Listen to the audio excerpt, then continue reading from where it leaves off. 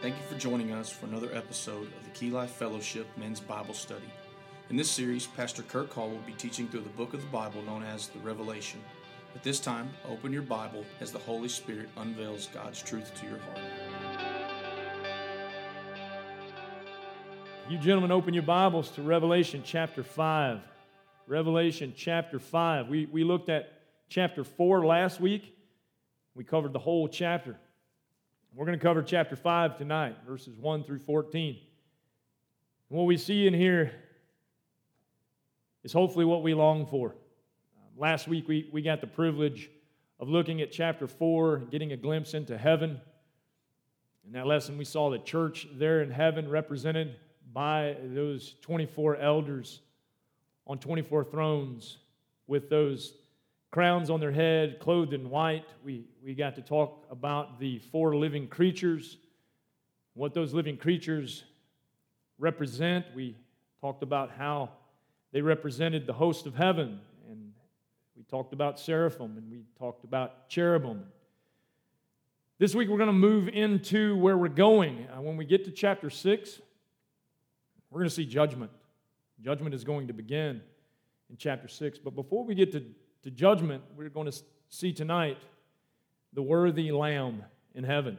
We're going to talk about Him, the one that we know, the one that we love. You're going to have to pardon me if at times in this lesson I can't hold it together. This week as I prepared, it was a slow process. I would get to certain points where I would long for Him. And I pray tonight, as we go through this, that you men would long for the worthy Lamb who was slain for your sin. So as we open our Bibles together, Revelation chapter 5, let's read these first 14 verses as we take another trip and look into heaven, seeing what we are going to see according to the promises of Christ that He made us in John chapter 14. And when He said, if He goes away, He prepares a place that He's going to come back and He's going to take us to where He's going. And we're getting a glimpse of that, our eternal place before the throne. And so Revelation 5, verse 1 says, "Then I saw in the right hand of Him who sat on the throne." Pay attention to that term, right hand.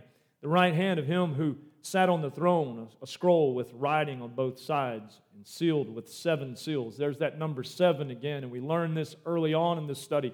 That number 7 is a number of completion and perfection. He says in verse 2, "And I saw a mighty angel proclaiming in a loud voice, 'Who is worthy to break the seals and open the scroll?' But no one in heaven or on earth or under the earth could open the scroll or even look inside. I wept and wept because no one was found who was worthy to open the scroll or look inside. And then one of the elders said to me, 'Do not weep. See, the Lion of the tribe of Judah, the Root of David, has triumphed. He is able to open the scroll and its 7 seals.' And then I saw a lamb looking as if it had been slain, standing in the center of the throne, encircled by the 4 living creatures and the elders. And he had 7 horns and 7 eyes, which are the 7 spirits of God, sent out into all the earth.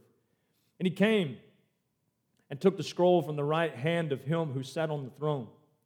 And when he had taken it, the 4 living creatures and the 24 elders fell down before the Lamb. Each one had a harp. And they were holding golden bowls full of incense, which are the prayers of the saints. And they sang a new song. 'You are worthy to take the scroll and to open its seals, because you were slain. And with your blood you purchased men for God from every tribe and language and people and nation. You have made them to be a kingdom and priests to serve our God, and they will reign on the earth.' And then I looked and heard the voice of many angels, numbering thousands upon thousands and 10,000s times 10,000. They encircled the throne and the living creatures and the elders. In a loud voice they sing, Worthy is the Lamb who was slain to receive power and wealth and wisdom and strength and honor and glory and praise. And then I heard every creature in heaven and on earth and under the earth and on the sea and all that is in them singing, to Him who sits on the throne and to the Lamb be praise and honor and glory and power forever and ever. And the four living creatures said, Amen. Remember, they said, let it be. And the elders fell down and worshiped.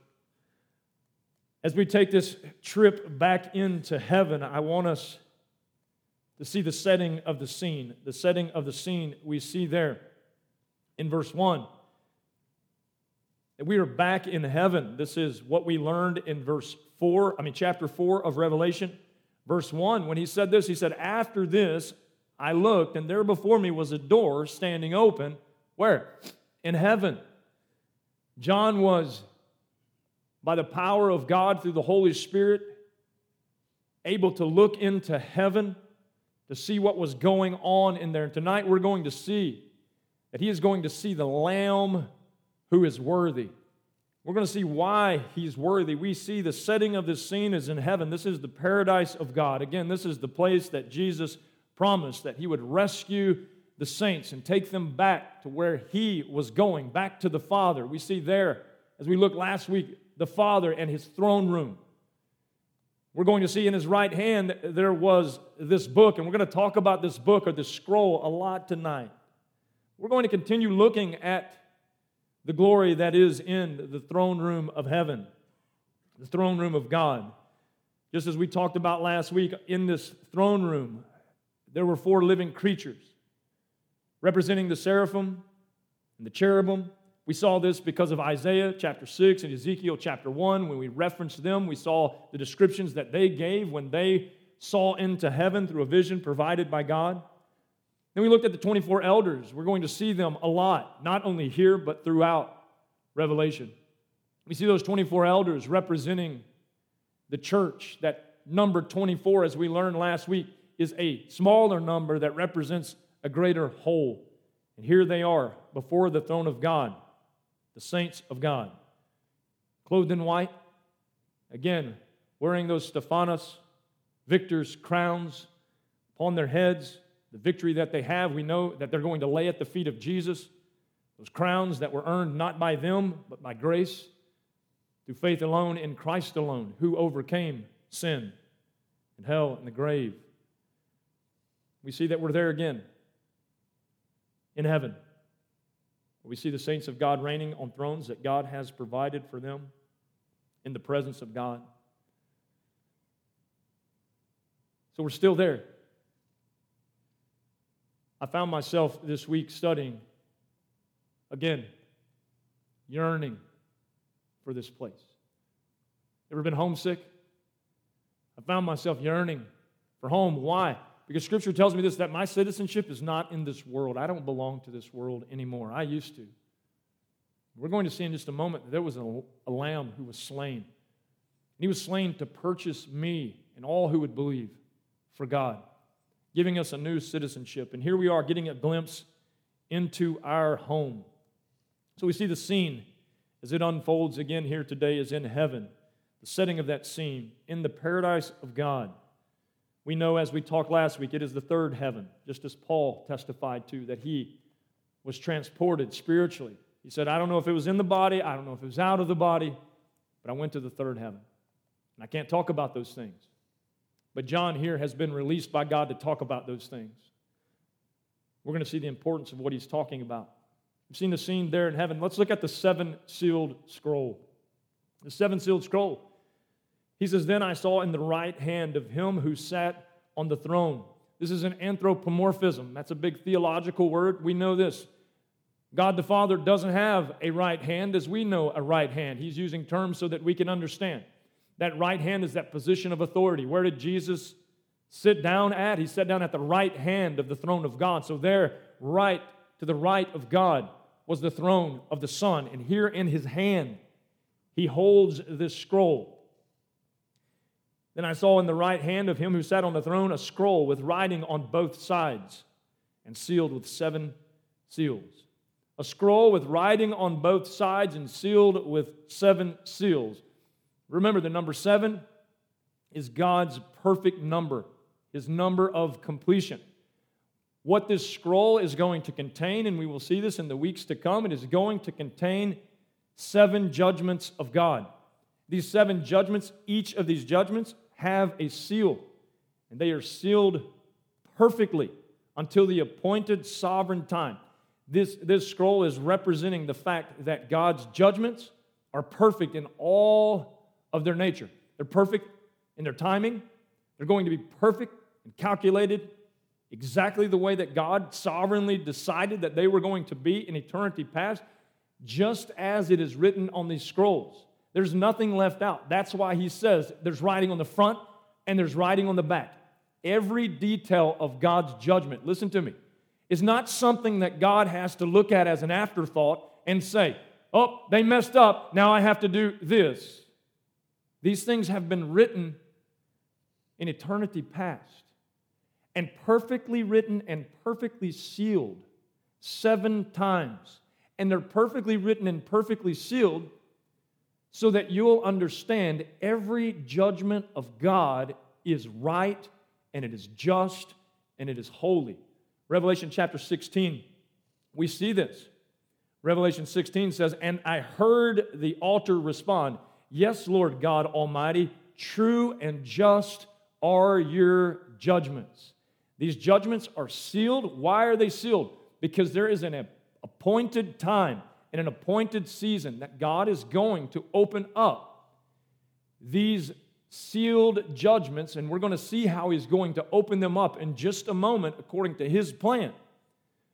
But they are perfect in every aspect, just the way the Father has decreed. And they are right and they are just. No one's going to be able to say, those judgments weren't right. God shouldn't have done that. God should have maybe taken it a little more easy on the people. He is going to prescribe them exactly and perfectly the way that He has already designed. We see the significance of these seals on this scroll, 7 of them, perfectly placed to represent God's perfect, complete judgments that He's about to pour out. We know that when these judgments begin to happen, this is what we know as the tribulation. We're going to be talking a lot about that in the weeks to come. We are here in the scene in heaven, one step away from the tribulation beginning. There's significance to the 7. It shows that His judgments are perfect. They will be complete. There's also significance to the fact that they are on a scroll. It confirms God's sovereignty. Remember, I said there's writing on the front, there's writing on the back. There's writing on the front, there's writing on the back to show us that these events have already been documented. It's according to His plan. Why is that important?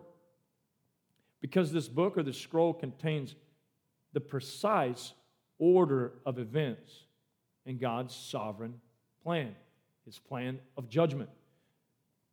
Why is that important? Because nothing is going to happen before He says that it's going to happen. Nothing is going to happen contrary to how He says that it's going to happen. So as we in the weeks to come look at how these judgments are going to pour out, they're going to come exactly like He said that they're going to come, and they're going to come exactly when He said that they're going to come. Why should that bring us great comfort? Because we can rest in the sovereignty of God, of knowing that He is in control and has already documented precisely every single one of these things. And you're not going to get around them. It's already been decreed. The lost world is not going to get around the judgment of God upon this earth. Please understand that.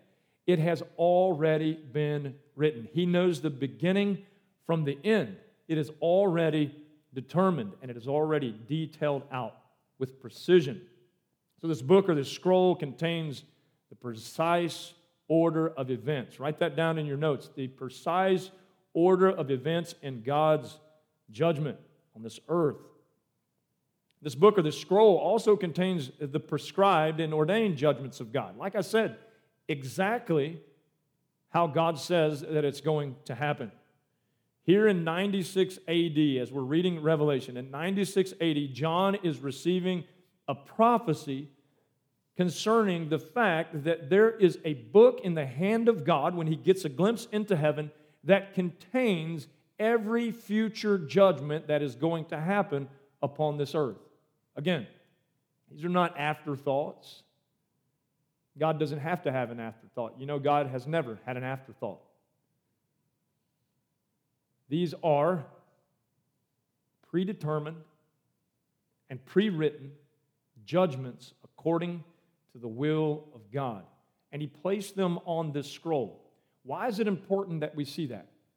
Well, let me just tell you this in Isaiah chapter 48, verses 3 through 5. You can turn over there and let's look at it real quick. I won't keep you there long because we've got a lot of traveling to do. But turn over to Isaiah if you would.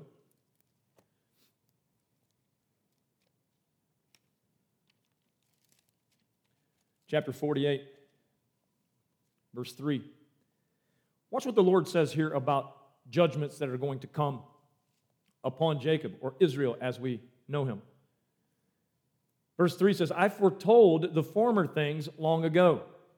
He foretold what was going to happen long ago through other prophets. My mouth announced them, and I made them known. Then suddenly I acted, and they came to pass. For I knew how stubborn you were. The sinews of your neck were iron, your forehead was bronze. Now watch this. He says, you're stubborn, you're hard-headed. Therefore I told you these things long ago. Before they happened, I announced them to you, so that you could not say, my idols did them, my wooden image and my metal little g God ordained them.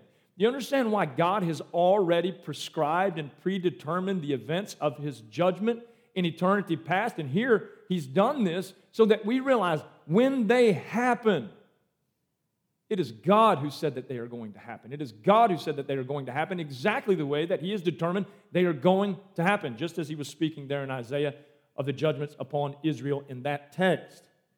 And so when we look at the scroll that is in the hand of God, it contains these seven perfect judgments of God. Notice what you didn't see. You didn't see anyone take out a scroll and write them down after they saw all the horror and the tragedy, right? Because people say, oh, how can God let these things go on in the world without stepping in? He'll step in when he's already predetermined he's going to step in. And when he steps in, he's going to step in such a way because it's going to be so accurate to what we're going to see in these seven seals. You can't deny that it's him because he's already written it. And what a beautiful thing the Revelation is. When we get to chapter 6 all the way to chapter 19 and we see him unfolding his plan to judge this earth and to condemn sin once and for all. And so we see the seven-sealed scroll, very significant to everything that we will look at tonight. The seven-sealed scroll in verse 1. We see in verse 2 it says, and I saw a mighty angel proclaiming in a loud voice, who is worthy to break the seals and open the scroll? Who's worthy to do this?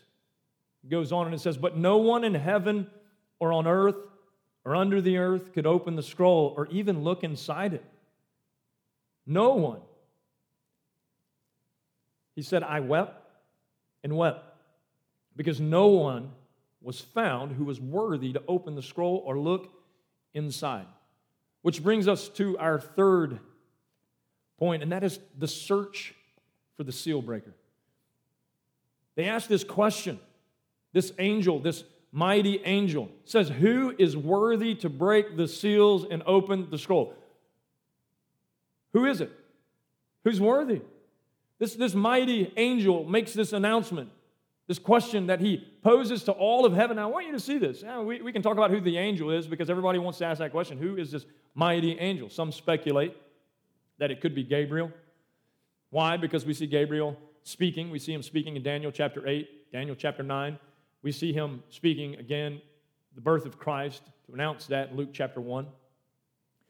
Some speculate that it could be Gabriel. Some speculate also that it could be Michael. Why? Because it says it's a mighty angel, and we know that Michael, throughout biblical history, was a mighty angel. And some believe it's Michael because of his might as the archangel, which we know that God has given him special credence in calling him the archangel, We see him in Daniel chapter 10, Daniel chapter 12. We see him again referenced in Jude 9. We're going to see him in Revelation chapter 12, verse 7. We see him fighting there in 12:7 against that great dragon, the devil, Satan, our enemy. And he's fighting also there against those demons, those fallen angels. But we can't draw a dogmatic conclusion on this being for sure Michael, as some speculate, or for sure Gabriel, as some speculate. The reason that we can't is because Revelation doesn't name this angel. But we can know this. There is a mighty angel here in Revelation. You see how that works? Could it be Gabriel? Sure. Could it be Michael? Sure. Do we know that it's either one? No. What do we know? We know that it is a mighty angel. He has an important role here. And what is his role? It is to announce that all of heaven is searching for something, someone who is worthy to break the seals and open the scroll. Who is this that they are looking for? It really doesn't matter who's announcing it, whether you want to believe it's Gabriel or whether you want to believe it's Michael. You guys can fight about that after class. But that's not the point. The point is, who should they all be looking for? And they are. They're looking for the seal breaker. And there's some alarming news there in verse 3. We see the announcement by that mighty angel who is worthy to break the seals and open the scroll. Verse 3 gives us some alarming news. Verse 3 tells us, but no one in heaven or on earth or under the earth could open the scroll or even look inside it. The angels who are not sovereign, who don't know everything, right? They're looking for the worthy one. Where is he? Who is he? No one in all of God's creation throughout history, in heaven or earth or below the earth, could meet the requirements to open the scroll. Now, I want you to think about something. I want you to remember what we talked about last week. Those 24 elders represented all the saints that have gone before. So when this angel, this mighty angel, announces that we're looking for one who is worthy to break the seals and open the scroll, no one throughout biblical history was worthy of opening the scrolls. Now, you think about this. In this picture that we see here, before the throne, there was Abraham. He's not worthy. Abraham, represented by those 24 elders. Isaac, not worthy. Jacob, not worthy.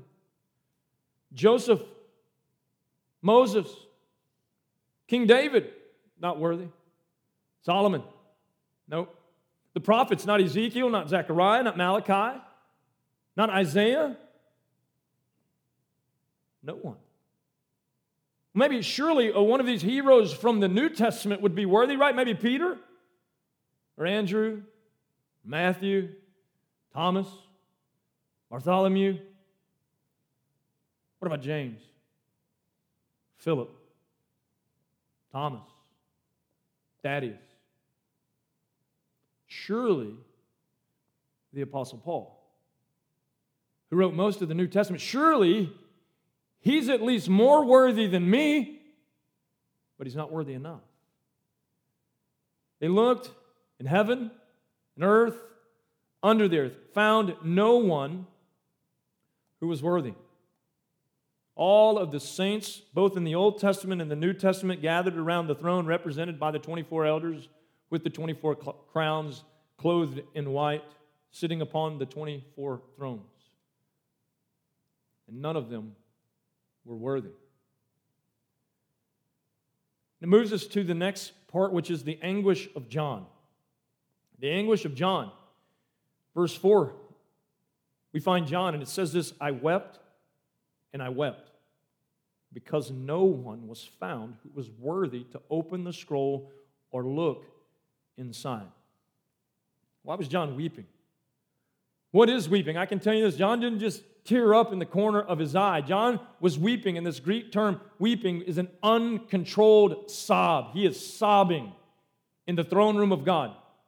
And he is sobbing because all over heaven and all over earth they are looking for the one who is worthy, and there is none who is found to be worthy. And John was weeping because that person could not be found. The worthy one had not been identified. But little did John know, in just a moment, we're going to see this in this text, in just a moment, his tears of sorrow were going to be turned into complete worship. To complete worship and awe before the one who is worthy. I want you to know this tonight. His tears represent the heart of those throughout history. Those throughout history who have longed and yearned for the one who is worthy to bring redemption. Can you imagine when we look back, redemptive history, and we talk about Adam? Oh, don't you know that Adam sobbed that day when sin separated him from God? He was kicked out of the Garden of Eden. That fellowship, that sweet fellowship that he knew, was immediately hindered. Oh, don't you know that he sobbed for one who was worthy to bring restoration and worthy to bring judgment upon evil and sin, who was worthy to restore fellowship? Don't you know that from Adam all the way to Abraham, those people who truly loved God and sought redemption by faith longed for the one who was worthy, as they cried and as they mourned and as they sobbed with tears, looking for the one who was worthy to bring redemption.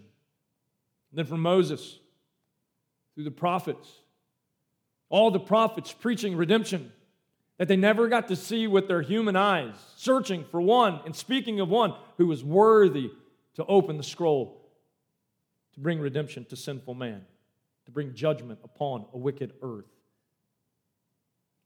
And they did not see him. All the way throughout history, even of God's elect, who have longed to see the worthy Redeemer face to face. Well, I have seen him by faith, I assure you of this. I've not seen him face to face, but one day I will see him face to face. And oh, think of the longing. As I told you when we started, just longing for him this week has brought me to a place of weeping. Just longing for him even this night as we gathered and we began to read these scriptures, and I did all I could to hold myself together. It brings me to a place of weeping. Oh, but in just a moment, we're going to see that we no longer have to weep. We can worship. And one day, in his presence, as every tear is wiped from our eye, we will experience what John is going to experience here in verse 5. He's weeping. They have searched all over heaven, all over earth. We can't find anyone who is worthy. And John weeps because he knows this: without the worthy one, there is no hope for anyone, because we are all unworthy. And verse 5 says this: Then one of the elders said to me, Do not weep. See, the Lion of the tribe of Judah, the Root of David, has triumphed. He is able to open the scroll and its 7 seals. He is able to open the scrolls and its 7 seals. Verse 6, watch what he says. And then I saw a lamb. Wait a minute. You said you saw a lion. And now you're seeing a lamb. Aren't you thankful today that he's both? That he is the lion and he is the lamb. He says, Then I saw a lamb looking as if it had been slain, standing in the center of the throne, encircled by the 4 living creatures and the elders, and he had 7 horns and 7 eyes, which are the 7 spirits of God sent out into all the earth. And he came and he took the scroll from the right hand of him who sat on the throne. I want you to see the slain lamb, and oh, what a sight to see. Oh, what a sight to see. Oh, the day when we get to see the slain lamb in the throne room of God, the one who was slain to purchase us and to redeem us from our wickedness and our filth, who washed us and cleansed us by his atoning blood.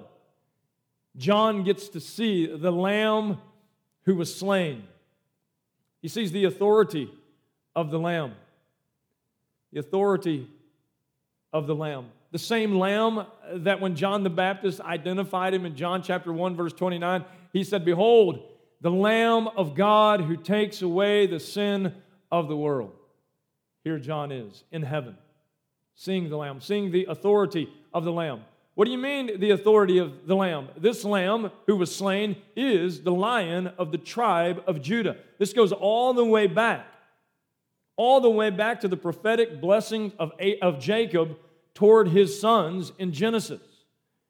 It goes all the way back to Genesis chapter 49. What do you mean, Kirk? Remember when we started this Revelation study, I said, let's start in Genesis. And before we ever get to the end, we need to talk about the beginning. We're going to go back to the beginning, Genesis 49, verse 8. Watch what this says. Judah, this is Jacob pronouncing blessings to his sons. He says, Judah, your brothers will praise you. Your hand will be on the neck of your enemies. Your father's sons will bow down to you. You are a lion's cub, O Judah. You return from the prey, my son, like a lion. He crouches and lies down like a lioness who dares to rouse him. The scepter will not depart from Judah, nor the ruler's staff from between his feet, until he comes to whom it belongs, and the obedience of the nation is his. Well, you can read that in Genesis and miss it.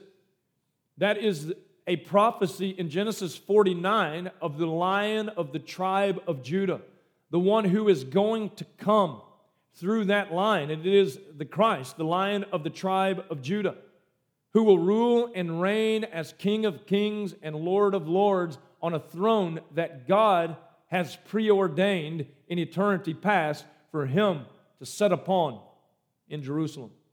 We see as the Lion of the tribe of Judah, but it also says that he is the root of David. If we don't have any biblical knowledge right here, and if you don't have any biblical knowledge about what we're talking about here tonight, I'm giving you some. Pay attention. He is the Lion of the tribe of Judah, and he says he is the root of David. What is that talking about? We're talking about lions and roots. We're going to talk about horns. What does all this mean? There's biblical significance to all of it, I assure you. But Isaiah says this in Isaiah chapter 11, verse 10. In that day, the root of Jesse will stand as a banner for the people. But you said it was the root of David. If you have any Bible history knowledge, you know this. Jesse is the father of David. And so the root of Jesse is the root of David. He says, in that day, the root of Jesse will stand as a banner for the peoples.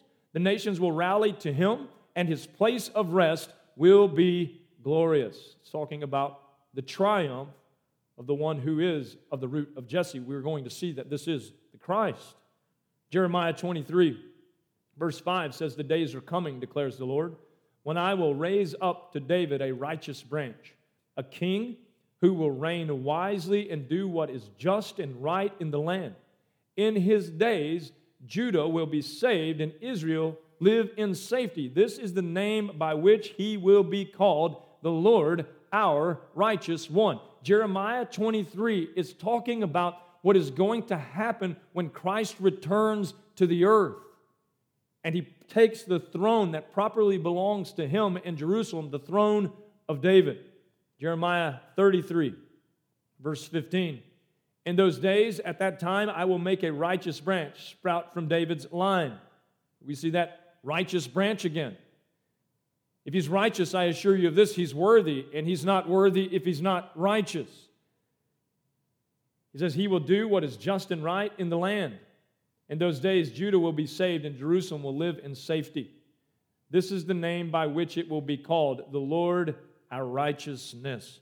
For this is what the Lord says, David will never fail to have a man to sit on the throne of the house of Israel. Many people ask, why did God come as the God-man? Why did Christ come as God and man, fully God and fully man? Because there has to be a man set upon the throne of David, just as prophecy has declared. You see how God has it already all worked out in his sovereign plan. And so God came in flesh as a man, God incarnate, so that he can return as a man God incarnate, once again, to set upon the throne of the Lion of David. Why? Because he is the Lion of the tribe of Judah, and he is the root of David. How do we know this? We know this because the prophets have already testified to this. But we know Jesus fulfilled this. Luke chapter 3, just looking at his lineage, verses 31 and 32 of the lineage of Christ in the Christmas story in Luke's first few chapters. Many people skip over it because who cares about the genealogy? Care about it. Because we learn in that genealogy that Jesus came directly from the line that was from Jesse to David. He is the root of David, the root of Jesse, the one who will eternally sit upon the throne of David. How glorious it is to see him using this terminology here. Why? Because judgment is about to come upon the earth, and after the judgment comes upon the earth, guess what's going to happen? The Lion of the tribe of Judah, the root of David, is going to come, and he's going to rule and reign on this earth for 1,000 years in Jerusalem, just like he promised his people that he's going to do. And he's going to bring in the remnant of Jerusalem. He's going to rule and he's going to reign with them as he promised their restoration. And I assure you of this, he is faithful to keep all of his promises. Jesus will set upon the throne of David. How do I know this? 1 Chronicles 17 tells me this. 1 Chronicles 17 verse 11 says, when your days are over and you go to be with your fathers, I will raise up your offspring to succeed you. He's talking to the king, David, one of your own sons, and I will establish his kingdom. He is the one who will build a house for me, and I will establish his throne forever. I will be his father, and he will be my son. I will never take my love away from him as I took it away from your predecessor. I will set him over my house and my kingdom forever. His throne will be established. How long? Forever. Forever. I don't know if you've paid attention to history much, but there's no such thing as an eternal throne on this earth other than the throne of David. Kingdoms come and kingdoms go. Governments come and governments go. I assure you of this, the King of Kings and Lord of Lords will sit on a throne that God has said is everlasting, and he will sit upon the throne of David, just as Scripture declares. You say, well, that's a bunch of Old Testament stuff. Watch what Luke says in Luke chapter 1, verse 32, again, at the announcement of Christ, Emmanuel, God incarnate. It says in verse 32 of chapter 1, he will be great and will be called the Son of the Most High. The Lord God will give him the throne of his father David, and he will reign over the house of Jacob. His kingdom will never end. You say, well, why does that matter? Because he's throwing around titles about himself here that says that he's the Lion of the tribe of Judah and the root of David, and that is exactly who he is. Why is that important? Because the root of David, the Lion of the tribe of Judah, will triumph over wickedness forever. His kingdom will never cease. Oh, how thankful we are for that. He has triumphed. He has overcome. Look what it says there. It says there, as we read in 5 and 7 again, then one of the elders said to me, do not weep. See, the Lion of the tribe of Judah, the root of David, has triumphed. What an awesome word. Some of your manuscripts say overcome. Same thing. He has triumphed. What has he triumphed over? What has the Lion of the tribe of Judah and the root of David triumphed over? Well, let's just start with this. How about sin? How about sin? For the wages of sin is death, but the gift of God is eternal life through Jesus Christ our Lord. Thank you. That the Lion of the tribe of Judah, the root of David, triumphed over sin. How about death?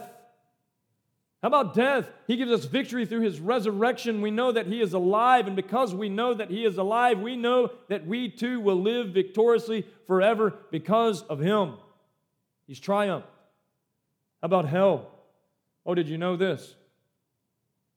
Wicked men will face the wrath of God in hell. But righteous men who have been redeemed through the righteous one, I assure you of this.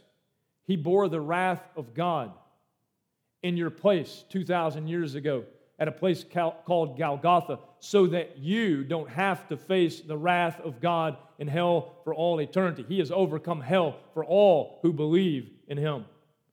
We see he is the authority He is the authority, that lamb that John sees here, who was slain, who is the Lion of the tribe of Judah, who is the root of David. He is the King of kings. He is the Lord of lords. We see the slain lamb, we see his authority, but let's look at his attributes. He was slain, but I want you to pay attention to something here. When he talks about the lamb, in verse 6, he says, "Then I saw a lamb looking as if it had been slain." And the next word is amazing. Standing. Standing. The lamb who was slain, but he's standing. Aren't you thankful that we serve a lamb who was slain, but he's standing? He says, "I saw a lamb who was slain, but he's still standing." He was slain, but he is now alive. This is the resurrected Lamb of God, who was once dead, but is now alive. Remember in Revelation chapter 2 when we were there, the angel of the church at Smyrna was instructed to write this. These are the words of him who is the first and the last. And who did he say he was? The one who died and came to life again. What a day it's going to be when we're ushered in through that door into heaven. And we see that lamb who was slain, who's standing. Oh, many of you have this image of Jesus in your mind on a cross. I assure you of this. He is no longer on a cross. He is a lamb who is standing. He's standing there, seated at the right hand of the throne of God, standing in the presence in the throne room of God. He is standing. He stood up here as the one who said, "I'm worthy." Oh, you're looking for someone who's worthy? I am the worthy one. Why? Because I'm the one who was slain, but I am still standing. Proof that he is the resurrected Savior. He is the lamb who was slain, but is now alive. It goes on to describe for us the attributes of this lamb further. I saw a lamb looking as if it had been slain, standing in the center of the throne. Standing. Why is he standing? Because he was seated at the right hand of the throne of God, making intercession for you and for me. But now when they're looking all over the earth and all over heaven, and they can't find one who is worthy, he stands to his feet. Slain, but standing. "I am the one who is worthy," and he reaches. And he takes the scroll in the right hand of the Father. Then I saw a lamb looking as if he had been slain, standing in the center of the throne, encircled by the 4 living creatures and the elders. Yeah, I bet they were. I can tell you that's where I want to go first. Everybody talks about, when I get to heaven, I want to see my grandma. I don't want to see my grandma. Oh, perhaps I will see her, and what a day that will be. I want to see the lamb that was slain, who is standing. That's who I want to see. I want to encircle him around his throne and tell him he is worthy. He is worthy. The lamb stood in it, and the elders circled around him. And it goes on and it says this: he had 7 horns and 7 eyes, which are the 7 spirits of God sent out into all the earth. Most of the time, this is when people read Revelation, they say, "Man, it got weird. I stopped reading." Started talking about Jesus having horns and started talking about 7 eyes, and really didn't make a whole lot of sense to me. Let's pay attention to this biblically. We know 7, right? We've covered that since we started. It's a number of completion or perfection. It's God's number that represents those 2 things. Perfect completion. It says he has 7 horns. That means he is complete or perfect in whatever these horns represent. Now, I know this. We have enough deer hunters in the room that if you had an opportunity to shoot the biggest, strongest buck in the herd, or to just shoot a yearling deer with little spike horns, I hope you would choose to take the majestic one, the one who was of more power and strength and maturity. So you understand horns. Let's make it real. They're not talking about antlers. They're actually talking about horns. If you were to travel around the world, you would come across a ram at some point in time. You can actually go to the Rocky Mountains and you can see rams there. You can tell who is the biggest, baddest one in the whole herd. How do you tell that? He has the biggest horns. He has the biggest body. He's the one that when he walks up, all the other ones kind of look the other way. He has authority and he has power and he has strength. Now we know this. In the animal kingdom, one day there's going to be another one who is going to mature beyond him, and he's going to become the head of the herd. Here's the thing about Christ. There is no one who is going to dethrone him or his authority that is represented here. His 7 horns represent perfect, almighty strength. It is complete, lacking nothing. That's why we can refer to him as God Almighty. There is no one who ever has or ever will compare to his power and his strength. He is all powerful. That the scriptures, when we look at that and we come up with a theological term, we've come up with this term. He is omnipotent. That means that he is powerful over all things. The 7 horns here represent the fact that Jesus is supreme over all. He is omnipotent Lord. Daniel chapter 7. Daniel has a vision, and it says this in verse 13. In my vision at night I looked, and there before me was one like a son of man, coming with the clouds of heaven. He approached the Ancient of Days and was led into his presence. And he was given, watch this, authority, glory, and sovereign power. All peoples, nations, and men of every language worshiped him. His dominion is an everlasting dominion that will not pass away, and his kingdom is one that will never be destroyed. Why? Because of those 7 horns. Those 7 horns that we see here in Revelation that signify the fact that he is complete in his strength and his supremacy and in his reign. It is the representation of dominant, eternal strength and power and might and glory. And then we read on and we see this. Not only did this Lamb who was slain, who was now standing, have 7 horns, but he had 7 eyes, which are the 7 spirits of God sent out into all the earth. What does this mean? Well, let's use the number 7 again and let's talk about it. It means something that we're dealing with here is perfect and complete. What is that? We've seen he's perfect and complete in his omnipotence and his power. This is perfect completion in his omniscience. His omniscience is the fact that he knows everything. This, again, is a reference to the sevenfold Spirit of God that we have seen. This is Christ being all-discerning. Why is this important? Because he is about to open the seals of judgment. The judgment that he is going to give is deserved. How do we know that it is deserved? Because he has not missed a single thing. Those 7 eyes throughout the entire earth. You're not going to hoodwink the all-knowing Christ. He has 7 eyes, and he is watching through the sevenfold Spirit of God, discerning the wickedness of men, discerning their sin, discerning the evil of this world. Many people ask this question, man, it seems like God just doesn't even care about what's going on in this world. I assure you of this, he has not missed a thing. And when it is a time, we are going to see this as we go through the Revelation, when it is time, according to his timetable, he is going to execute judgment on every wicked thing that he has seen. He hasn't missed anything. Nothing gets past him. Not in your life, not in my life, not in this world, not in all the conspiracy theories that we can conjure up about the government. One day, the truth is going to get out. There are wicked men, and there are redeemed men. But there is only one who is worthy, and that is the Lamb who was slain. And here he is. We see him and his attributes here.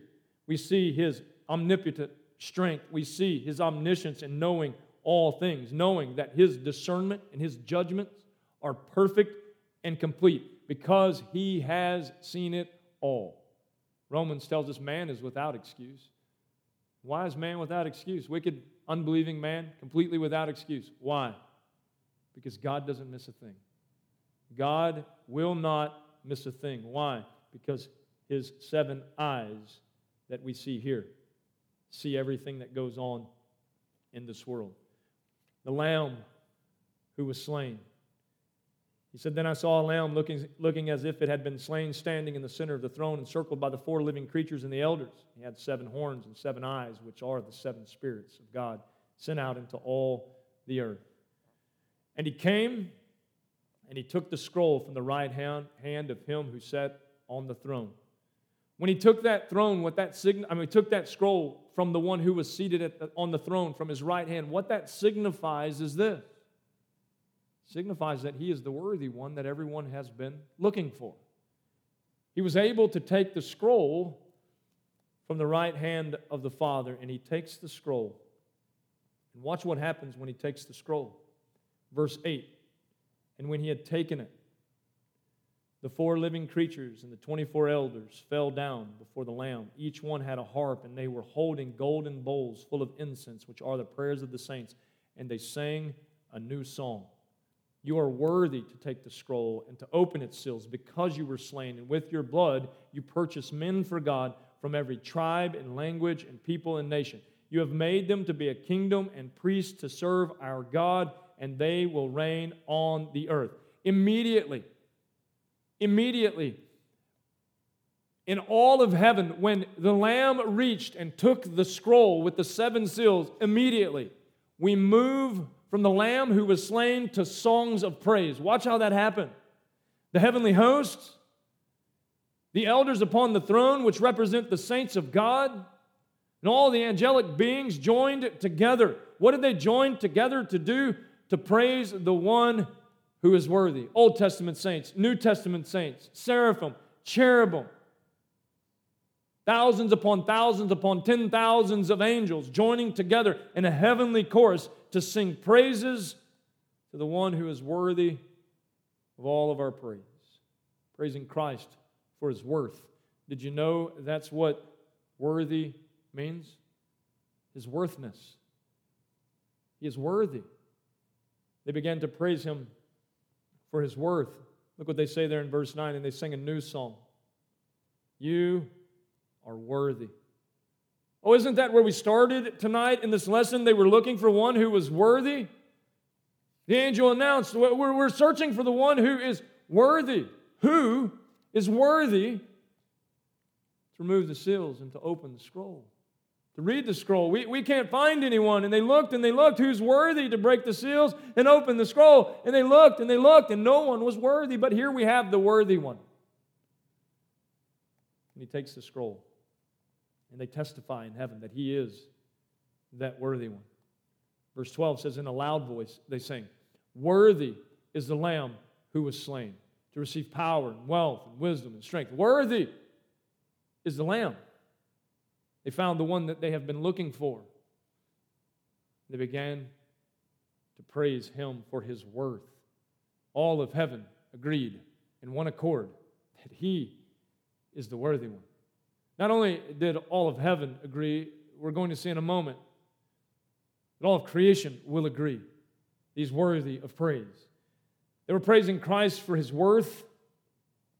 They were praising Christ for his work. Look what they say there. Worthy, and why is he worthy? Why is he worthy? Verse 9. You are worthy to take the scroll and open its seals because you were slain, and with your blood you purchased men for God from every tribe and language and people and nation. You have made them to be a kingdom of priests to serve our God, and they will reign on the earth.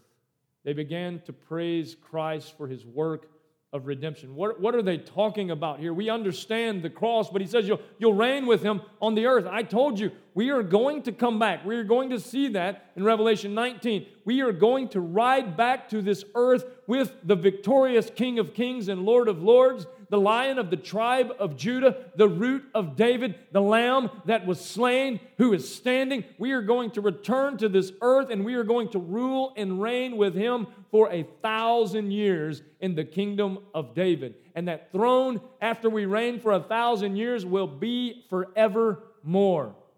What a day that is going to be. They see that he is worthy, praising him for his worth, praising him for his work. He's holding they're holding around him those bowls of prayers. What do they describe those bowls of prayers, those bowls of incense, the prayers of the saints?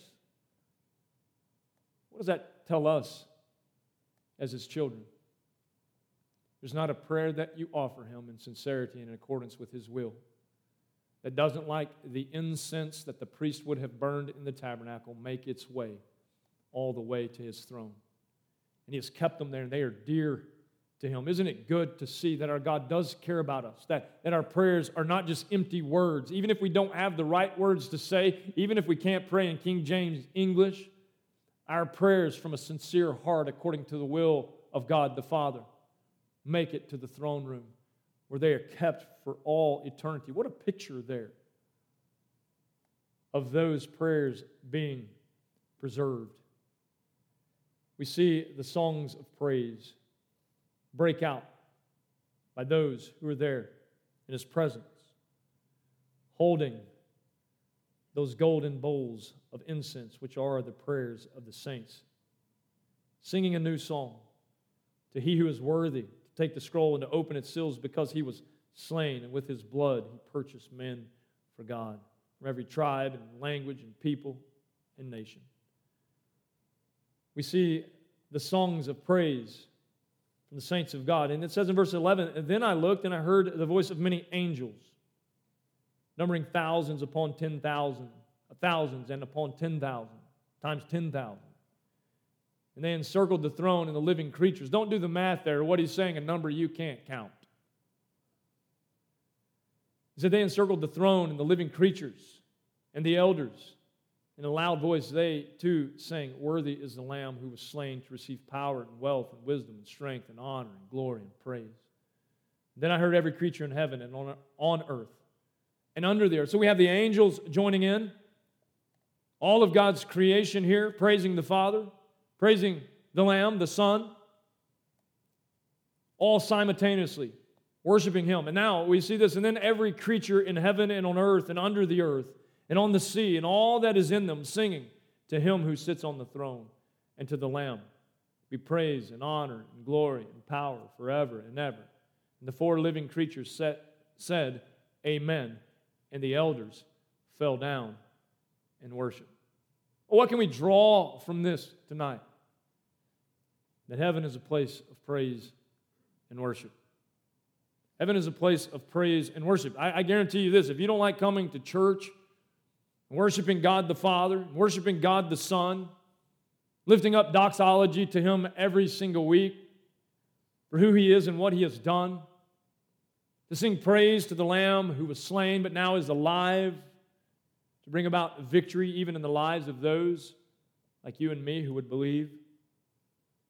It's hard for me to believe that if you don't enjoy worshiping God on this earth, that you're suited for heaven. I don't believe you're suited for heaven.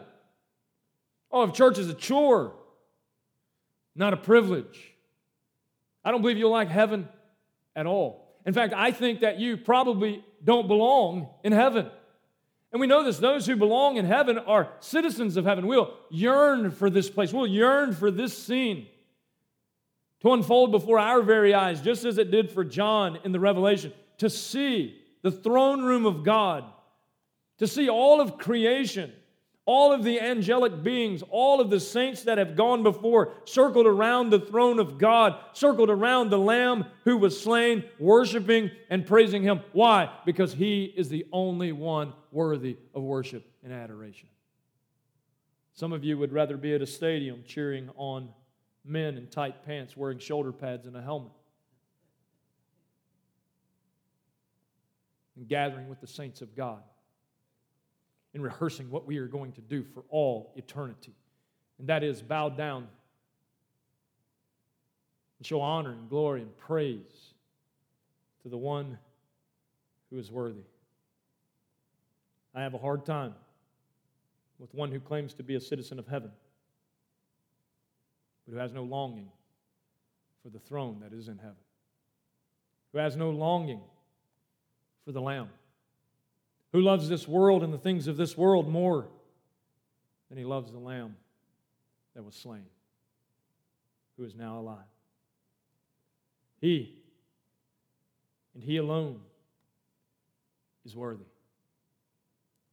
Is He worthy to you? Is He? Let's pray. Father, we thank You so much for this vision into Your throne room again. Lord, we thank You for what we see, because we deserve nothing but hell and judgment. But oh, when we see the Lamb who was slain, the Lamb who was slain to purchase men like me, a wicked man, a sinful man. You see, the Lamb who was slain to purchase men just like me for a holy God. Oh, how could we say anything other than He is worthy? He is worthy. Lord, I pray for the man who's here tonight who has not seen the worth of the Lamb. I pray tonight that by your Spirit you would open his eyes to see the truth of who Jesus truly is, that he would surrender his life by faith to him, so that one day he will see this scene not from the pages of Scripture, but he will see this scene unfold as he is on his redeemed, glorified knees in the presence of Almighty God and of the seraphim and the cherubim, and all of the host of heaven and the angelic beings, all of the Old Testament saints and all of the apostles and all of the true believers. Lord, give them who have no hope tonight hope of eternal life in heaven as they surrender their life to Christ and are made new. Lord Jesus, we say to you tonight, the Lamb who was slain but is standing, you are worthy to receive all glory and honor and blessing and power. Amen. We hope that you have grown through the teaching of God's Word. If you would like to find out more information about Key Life Fellowship, visit our website, keylifefellowship.com, or you can email us at info@keylifefellowship.org. We would love for you to join us in person. Our men's Bible study meets every Thursday night at 7 p.m. here at the Key Life Fellowship campus located in New Caney, Texas. Or feel free to join us at one of our Sunday worship services as well. As we conclude today's lesson, I will leave you with one reminder: go out and be the light in a lost, dark world.